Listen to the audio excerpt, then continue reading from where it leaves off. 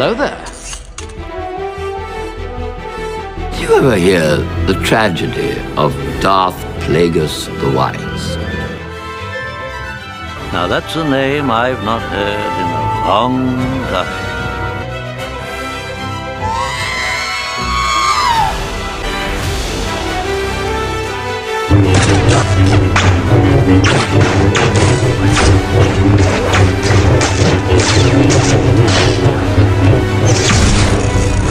Did you call for assistance? Help me, Obi-Wan Kenobi. You're my only hope. You don't know the power of the dark side. You were the chosen one! All your life you've been in a cage, Padawan. When you're ready, We would be honored if you would join us.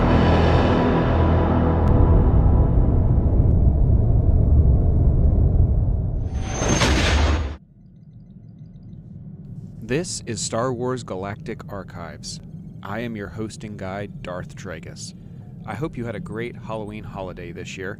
We took a week off after our trip to Dagobah to gather ourselves and to plan out where we would go from next. Now, while putting this podcast together, the whole point was to both be informative but to have fun at the exact same time. And I had a lot of fun recently putting the Halloween special together, where we didn't cover all, but we went over quite a few of our dark-sided planets. So the question was, where do we go from there? How do we follow up? Do we go back to even more dark-sided planets, because there are tons of them out there? Do we just keep going from planet to planet? Do we jump into the movies? Do we jump into the comics? We did a special where we talked about the Ahsoka series, so is that what we want to do? Are we just going to talk about the movies and the shows right now? We're at the really early stages, after all, of this podcast. So where does the Force guide us to go here? Well, to be honest, ask and you shall receive. Because at the same time, when I had been planning these out and setting up which ones I should do, a sudden upsurge happened into my very first episode. This is where I covered the Rakata, and I actually received an overwhelming response in both appreciation and questions to that episode. Surprisingly, nothing negative has come out of any of the emails or comments that I have received, which I greatly appreciated of. Constructive criticism is always helpful, and it helps the show grow and help guide us in the direction we should go. While we want to keep this fun and entertaining, at the same time, it's what type of entertainment do we want to present to you, the listeners.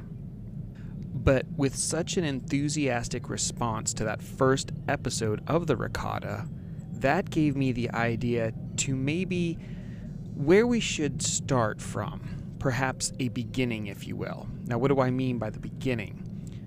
I could go and revisit A New Hope and The Empire Strikes Back and all the original movies.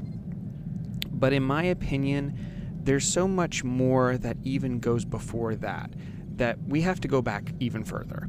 So does that mean that we go to the prequels? Do I go to The Phantom Menace and Attack of the Clones, or the Clone Wars themselves, the animated series? Well, there's information in those stories that even predate that.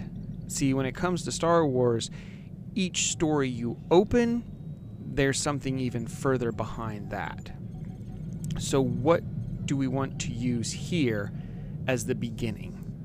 How far back do we really want to go? Where do we want to start from? Where do we want to put our timestamp on? I think the best place to start would be to go back all the way to the beginning of the entire order itself, past the Sith, past the Jedi, to even before the establishment of the Jedi Order. Like I said, going back to the very first episode of the podcast where we covered the Rakata, we are already, in a way, started the momentum in the direction that we should be headed. We already started thousands and thousands of years before the beginning of the Jedi Order. So maybe that's where we should pick up from. Now, like I said, we already started with the Rakata and the Infinite Empire, but in that story, they touched on different type of species within the Crusades against the galaxy. Now, if you haven't had a chance to listen to that episode, I do invite you to go back. There was at one point in time with the Rakata where they came across the Jedi. But to understand the Jedi, we have to know their origins. So, in a way, as if the Force itself was guiding us, I think we have our reference for our starting point, if you will. We will go all the way back to where the first reference of TYA is referred to. Now, what is TYA, you may ask? That would be the Tho Yor, and that is where we will begin. That will be where we plant the seeds of origins and begin our timeline trek. So, if we were to go back and put a timestamp on the beginning of all of this to a rough estimate at the beginning of the flow of the Star Wars universe timeline, we would go back to 36,453 BBY. This would be known as the beginning of the first migration. This would be the arrival of the Tho Yor. Now, just for clarification and a little bit of a timestamp, we could go back even further because there is more history beyond this. But as further back we go from this point, it does become more circumstantial and the records become a little bit more murky and unclear. This is the first recorded, fairly documented event that we can continue a steady stream of time from. Now, if we would break it down into simplest terms, the Tho Yor was the name of an 8 Great Pyramid-shaped ships. A little bit of a mouthful there. These carried the Force-sensitive ancestors of the Jedi Order to Tython in the same year, 36,453 BBY. Now, following their arrival on Tython, the ship spread out around the planet and deposited their passengers onto the world, where they constructed cities and temples at the spots of their arrival. For millennia, the Tho Yor remained at the sites of these temples, floating mysteriously or buried in the ground. It wasn't until the Force Wars that the members of the Order discovered that the Tho Yor could be weaponized to defend the planet by concentrating a large amount of Force energy and channeling it into the Tho Yor. Now, that's its simplest terms, but we're not just going to leave it at that. There's so much more information to go through, backstory, the stories behind it, and the theories that engulf it. It's just too much to leave it as that simple paragraph. So let's break it apart. Let's try to chew on this a little bit. Now, if you could picture a giant three-dimensional diamond floating in the sky with no visible thrusters or types of propulsion, this would be what a Tho Yor looked like. It also had the galactic insignia that would be adopted later on, thousands and thousands of years later, by both the Galactic Republic and by the Sith Empire. That 8-spoked wheel that we all know. Many of us associate that symbol with the Galactic Empire, though it is slightly different. It doesn't have the 8 spokes, it has 6. This image that we know was embedded on the top of every Tho Yor. So that imperial insignia that you remember for the Galactic Empire, imagine 8 spokes on that, and that is what was on these 3D diamond floating ships. Now, the Tho Yor is where we get our measurement of time known as TYA. That is referenced in the Star Wars book Dawn of the Jedi, Into the Void. Now, the TYA stands for Tho Yor Arrival.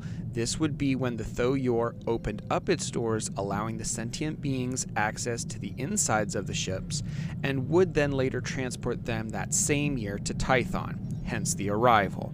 Now, TYA is not the only measurement of time we have in the Star Wars universe. We're all familiar with the time frame of BBY and ABY. BBY referring to before the Battle of Yavin, and ABY referring to after the Battle of Yavin. This is the timeline we're most familiar with. This is the most common one that is used throughout the Star Wars universe, but we also have a few others. We also have LY, which refers to the Lothal year. Year 0 on Lothal is near the same time that the Yavin system was rediscovered by the Republic by the use of probe droids. So it is interesting that the year 0 coincides with the discovery of a planet that would be important to the galactic history thousands of years later on. Now we also have another timeline that is referred to as CRC. Now this one gets a little murky. Year 0 for CRC is close to an event known as the Waymian Sea Storms. This is a large and deadly war between the Galactic Republic and the Waymian Sea Hollow, the creepy and isolationist government of the planet Waymian Sea.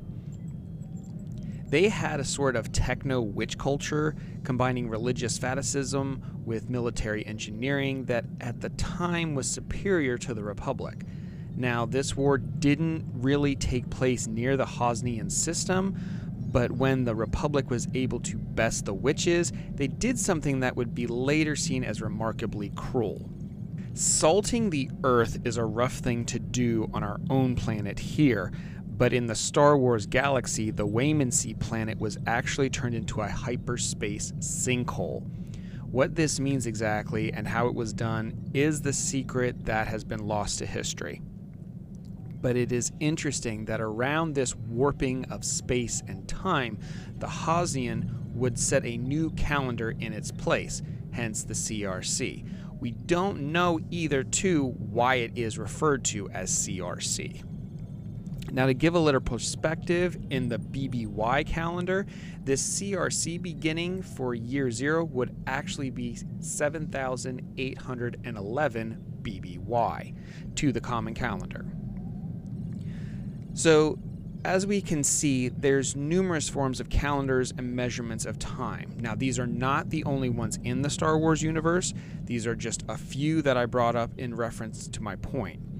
Moving forward for the rest of this explanation, we will be continuing with TYA, or the Thoyor arrival, mixing it with BBY in parts.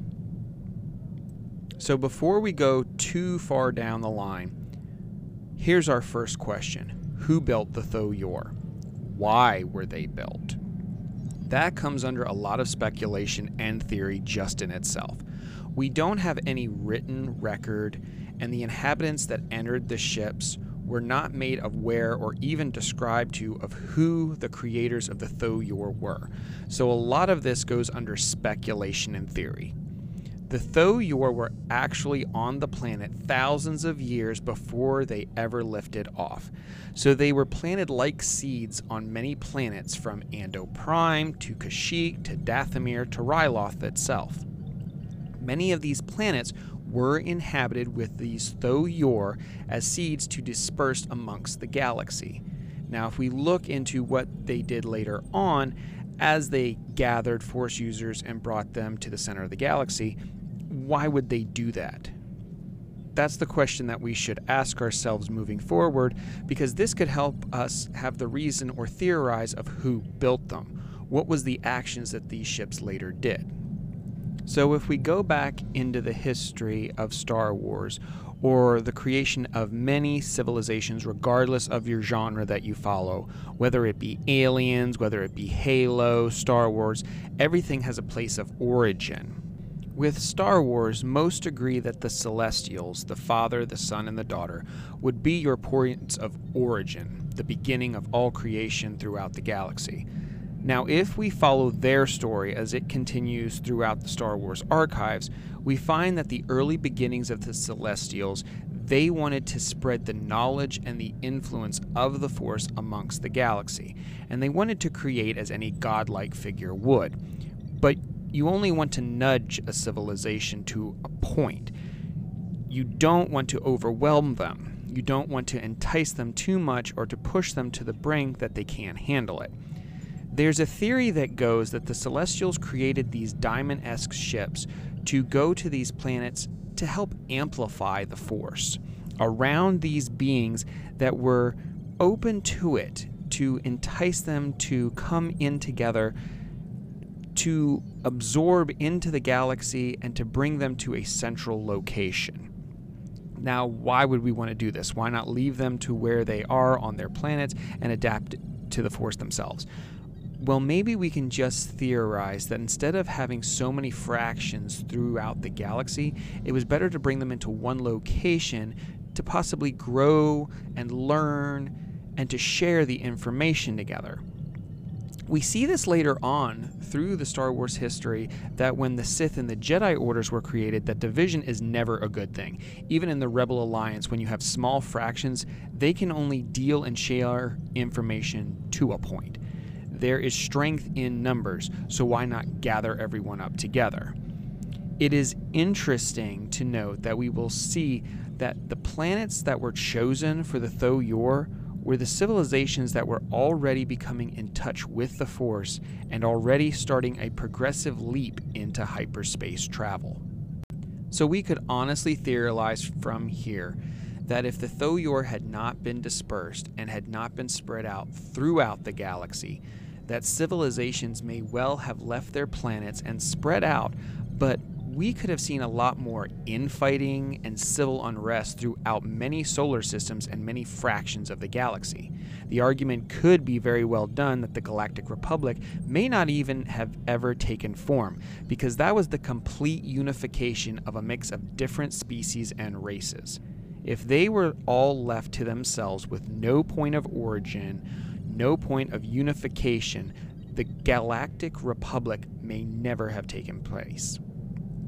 Now, this is not the only theory of who could have built the Tho-Yor. The argument could be given that both the Gree and the Qua, who were in existence long before the arrival of the Tho-Yor, could have been responsible for building these and dispersing them amongst the galaxy. Now, the Gree were notably the species who built the hypergates along with the Qua all over the galaxy to help draw in different species. Now, the only reason why we lean towards the Celestials being the ones who actually created the Tho-Yor is both the Qua and the Gree use Celestial-based technology to build their hypergates.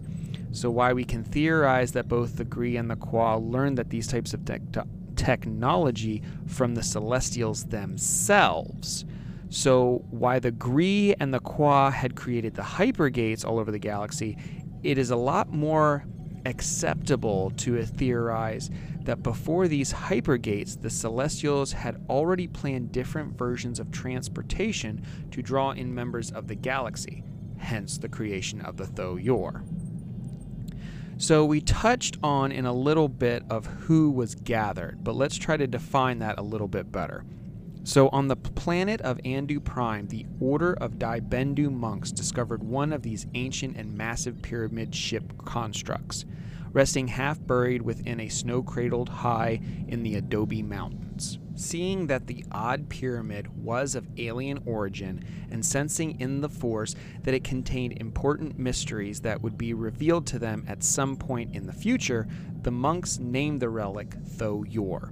Now, before we dive too much into the transportation of the Tho-Yor, let's do an off branch. Let's dive into who are these Dai-Bendu, because we will find out that the Dai-Bendu actually are, their existence is throughout galactic history. They don't just exist here at the beginning and go away. They do retain their presence throughout Star Wars lore.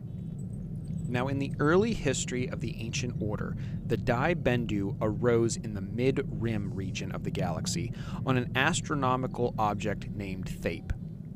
The date of this emergence was lost in time, but the order existed from the earliest of antiquity. Indeed, the Dai-Bendu monks were already active by the 38th millennia before the Galactic Civil War in an era known as the Early Hyperspace Age. That era saw the early developments of space travel, which provided unprecedented possibilities for cross-species communication. At first, the Order of Dai-Bendu consisted of peaceful monks dedicated to the study of numerology and holding on to non-confrontational principles. This would be something that we would later see adopted into the Jedi and the Jedi Order. It became one of the first groups that ever discovered and studied the Force, the mystic energy that flows through all living things and binds the galaxy together.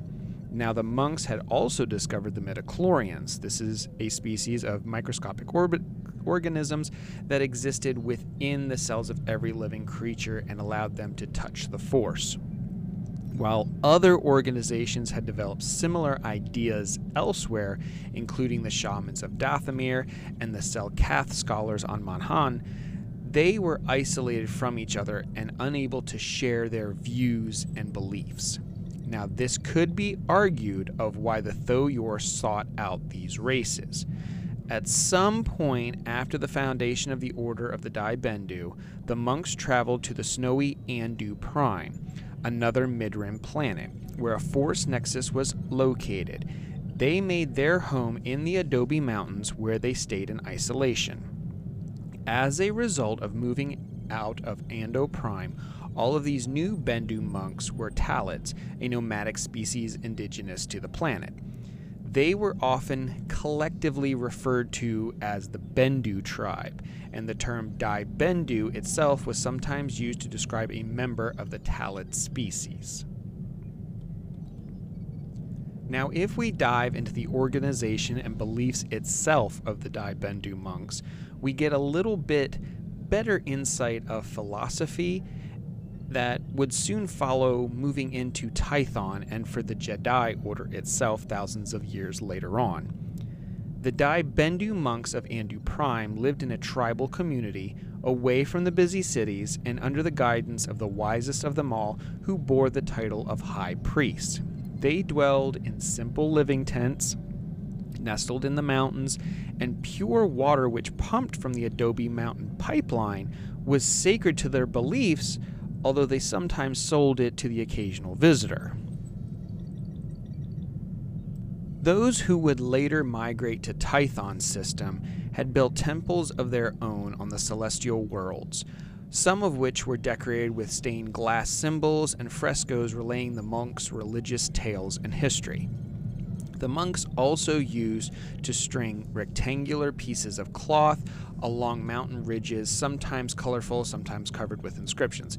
These monks were very similar to the monks that we know of on our own planet of Nepal. If you can imagine those monks and the scenery that you've seen there, this is very, very close and a very tight simulation of what the Dai Bendu are. The Dai Bendu monks wore long flowing robes of simple design, and some of them used walking poles to help them to move up the frozen terrains. In late years of the order, the high priest donned elaborate orange and red robes with the high pointed hood. Again, very similar to the monks that we know of Nepal. The Bendu monks also performed different kinds of chanting, some of which consisted in eerie and haunting ululations, while others required a low, deep voice, sounding more like a growl. Now, those who listened to their meditating voices would sway slowly in time with the chant, almost like a rhythmic dance. The monks were known for teaching non-confrontational principles, with the notable exception of commercialism, despite their professed commitment to peace. Kind of ironic. At the time of the Naboo crisis now, the monks not only hosted but also organized pod racing, believe it or not. This is the sport which was both notoriously dangerous and based on competition. It notably allowed them to sell their craft, including artisanal carpets, to the numerous pod racing fans who visited Ando Prime. If you can go back to Tatooine, where we saw Anakin doing his pod racing, those elaborate flags that you see in the background, those are made by the Dai Bendu monks. Despite that breach of their own rules, the Bendu monks were still regarded as both dignified and kindly in their waning decades of the Galactic Republic. Numerology now, the study of the occult significance of numbers, was also used and developed by the Bendu monks. They believed that the number 9 represented the benefit presence of the Force in the Unerary galaxy. At the time of the Unification Wars, they used to represent this through 8 spokes joined to one disc. That 8-spoke sigil that I was talking about was very similar, although not identical, to the one that was engraved on the Tho-Yor triangular faces. The Bendu symbol was later reclaimed by the Sith Emperor, who made it the emblem of the Sith Empire. A millennia later, the crest was reused once again, renamed the Galactic Roundel. The Bendu symbol adorned the starfighters of the Jedi Knights and saw use in the insignia of the Galactic Republic as a whole after the fall of the Republic, and its replacement by the Galactic Empire in 19 BBY. The self-appointed Emperor Palpatine personalized this ancient icon by removing 2 spokes, thus creating the Imperial crest. So if we come back to Ando Prime with the Dai Bendu monks and their meditation around these discovered Tho-Yor, the mystics continued to contemplate the artifacts that had discovered and meditated on it for over a millennium, until the year 36,453 BBY, or what we would come to know as 0 TYA, Tho-Yor arrival. This is when the starships would finally be opened up. They would open themselves, and using the Force to communicate with the Dai Bendu, invited the monks aboard. Now the Tho-Yor subsequently rose from the planet's surface and traveled into outer space. This is now where our timeline begins. This is year 0. After leaving Andu Prime, that particular ship traveled to many different worlds to gather more Force-sensitive scholars, scientists, warriors, and the like. Elsewhere, 7 other Tho-Yor did the same. We had 8 Tho-Yor ships in total. One ship had submerged into the seas of Manhan, where the Sel-Kath scholars and scientists had long been fascinated by the strange structure. When the doors opened of the ships, they abandoned their world and boarded it. On Kashyyyk, a Tho-Yor had long floated deep in the forest, protected by Wookiee warriors who guarded it with clubs, embedded with glowing crystals, I might add. The warlike Wookiees also heard the call of the Tho-Yor, laid down their weapons to enter the mysterious vessel. On Dathomir, one of our dark-sided planets that we spoke about earlier in our series before Halloween, a Tho-Yor rested in the mist-filled valleys of the world, where it was hidden for some time. Now, when it called out to the Dathomiri through visions and dreams, their seers and shamans located the ship and boarded it with their Rancor mounts.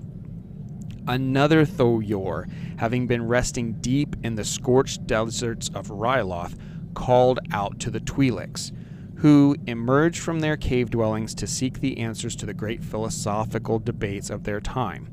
Boarding the ships once again, it traveled to more worlds to find others. Traveling the galaxy and collecting more and more species, the Tho-Yor had collected individuals from many different worlds. Species would contain but not only include humans, Sith, Zabraks, Twi'leks, Wookiees, and many more. What is interesting to take note here is that not only do we see the combination of multiple species and sentient beings, but that we are having a coalescence that is brought together in a very early stage of the galaxy that we do not see of the same scale for millennia to come.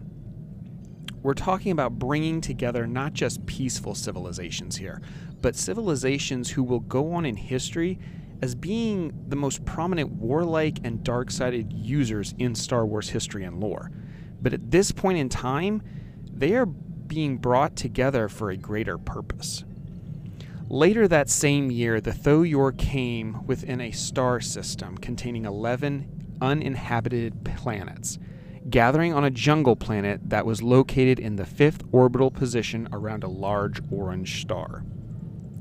The strange ships gathered around a larger colossal Tho-Yor, which was found hovering above a monolithic stone tower. Now, this larger Tho-Yor was already there when they got there. So you have these 8 Tho-Yor that went out into the galaxy, gathering up these beings. So now you have 9 Tho-Yor in total. When all 8 Tho-Yor had assembled around the largest one, the planet heralded their arrival with a massive force storm, a weather phenomenon wherein the planet's raw force energy erupted in the form of violent lightning, ground quakes, and high winds. Hence why we get the Tho-Yor arrival. We're heralding them in. While still aboard the Tho-Yor, the passengers of these ships were able to sense the great tower above, which they floated and were unified together as a single people. Not long after, the 8 Tho-Yor departed from the mountain and shot out across the jungle planet, scattering across the surface before settling in different regions of the world. When the Tho-Yor had settled in their unique regions, they disgorged their passengers who set foot on the world for the first time. With the first millennia of the colonization of the world, the Force sensitives among the group became united under one code of conduct and began to call themselves the Jedi Order. Now, this is where we are going to stop for today. There's a lot more that we have yet to uncover and to re-examine that I thought this would be a good place to take a breather and dissect what we've learned so far. Because as we move forward, we need to learn about the planet itself, that what they landed on, which is Tython, and the power that this planet contains within itself. It's different than many other places in the galaxy, because as we'll find out, not everyone can live on the planet of Tython. That is an exclusive to only Force users, but that's for another time. So in recap, we have the beginning of the Star Wars Galaxy timeline. We have the establishment of the TYA, or the Tho-Yor arrival. We have the beginnings of origins of the Dai Bendu and their practices that will be adapted into the Jedi Order moving forward. And we have the creation of the galaxy itself from the Celestials. Next week, we'll dive into the planet of Tython itself, the system, and how the planet powers the actual inhabitants that are able to survive on the planet itself. So if you want to know when that episode drops, you know what to do. Force push that follow button and share it with the species or the sentient being next to you. Now, before we blast off into hyperspace, it would really do the channel a huge help if you would drop us a comment and leave us, hopefully, if you feel, a 5-star review. It helps us grow and it spreads us across the galaxy. Don't forget, you can follow us and join us on Instagram at star_wars_GA. You can come and help spread this knowledge of the Star Wars galaxy to the far reaches of space. As always, I am Darth Tragus, and until next time, may the Force guide you.